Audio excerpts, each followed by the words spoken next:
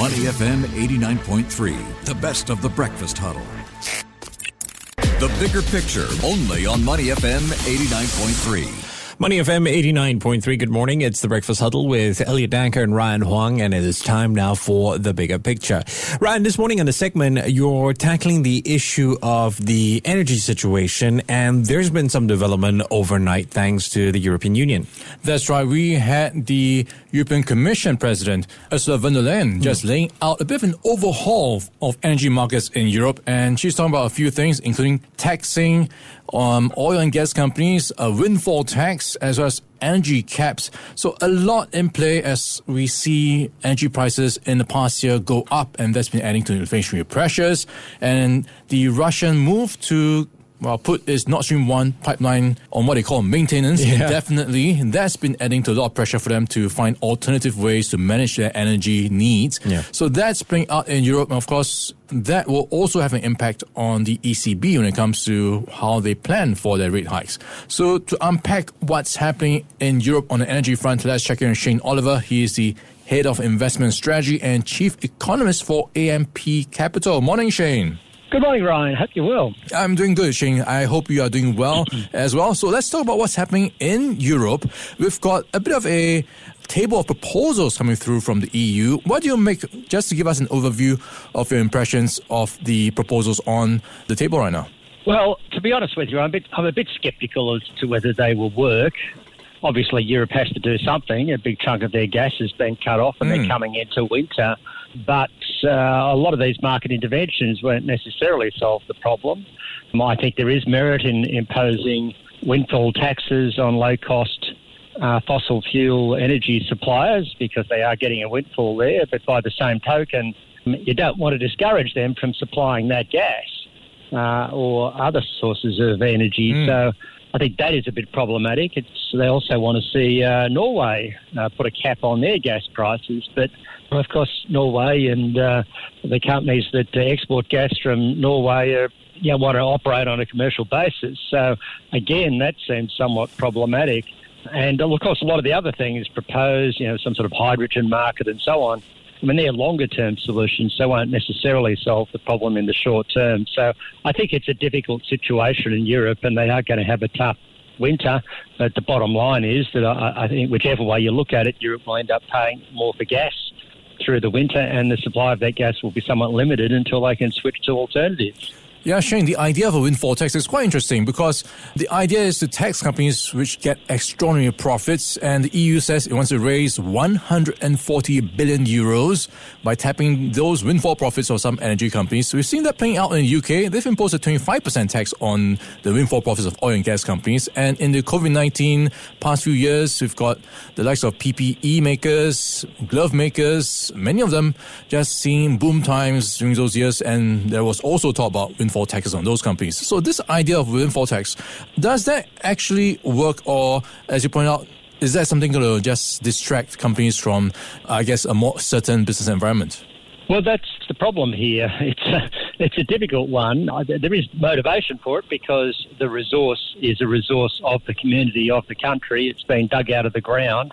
It just so happens that the company getting the stuff out of the ground is getting paid more for it for doing the same amount of work, and therefore that's a bit of a windfall. And in theory, there is an argument that that windfall should be shared with the wider community. So you put a windfall tax on them above a certain realistic, acceptable return, and you can perhaps use that money, the 140 billion euros they're talking about, to provide rebates to customers, and that spreads the pain around, I guess, a little bit and eases the burden on consumers. So there is economic logic to that. And I think it does make sense to have what they call resource super profit taxes, but they really need to be in place on a long-term basis. I think the danger in doing them in the short term, because there's this one-off effect, is that it could have the effect of discouraging those companies from providing that service or those resources. Now, then, of course, you could argue, well, maybe the supply of gas and so on, digging it out of the ground should be nationalised, but that takes us down an even more difficult path, again, which could work against long-term productivity. So governments need to tread carefully in this regard. But I do have some leaning towards the logic of a windfall tax in these extraordinary circumstances. And it is a way, of course, of protecting consumers without necessarily having the government take on a lot more debt, which would be the alternative, where the government protects the consumer, but they end up having to borrow the money in the process, and they just end up lumbered with more debt. But bear in mind, as we saw with PPE equipment and so on, there was a massive boom in demand for all that stuff. Companies moved in to supply it. The problem they face is that it may be a temporary demand. And herein lies the problem. If you put a massive tax on them through the brief period where they can make a decent profit or a big profit, and then suddenly the demand goes away and they're left vulnerable and they could go bust, that may actually threaten the longer-term supply of that product.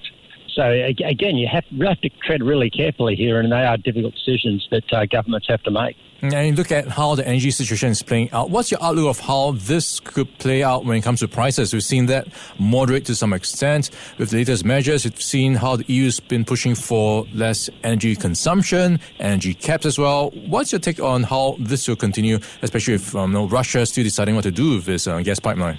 Well, the reality is that it's going to mean elevated or still high prices going through the northern European winter. I guess the reality is that it has, taking a longer-term view, it has shifted Europe more towards renewables, and it has shifted Europe away from reliance on Russia. I don't think they're going to go back to relying on gas coming through the Nord Stream gas pipeline unless there's a fundamental political change in Russia. That strategy of trade heading off political or national conflict with Russia doesn't seem to have worked, so they're not going to go back to that.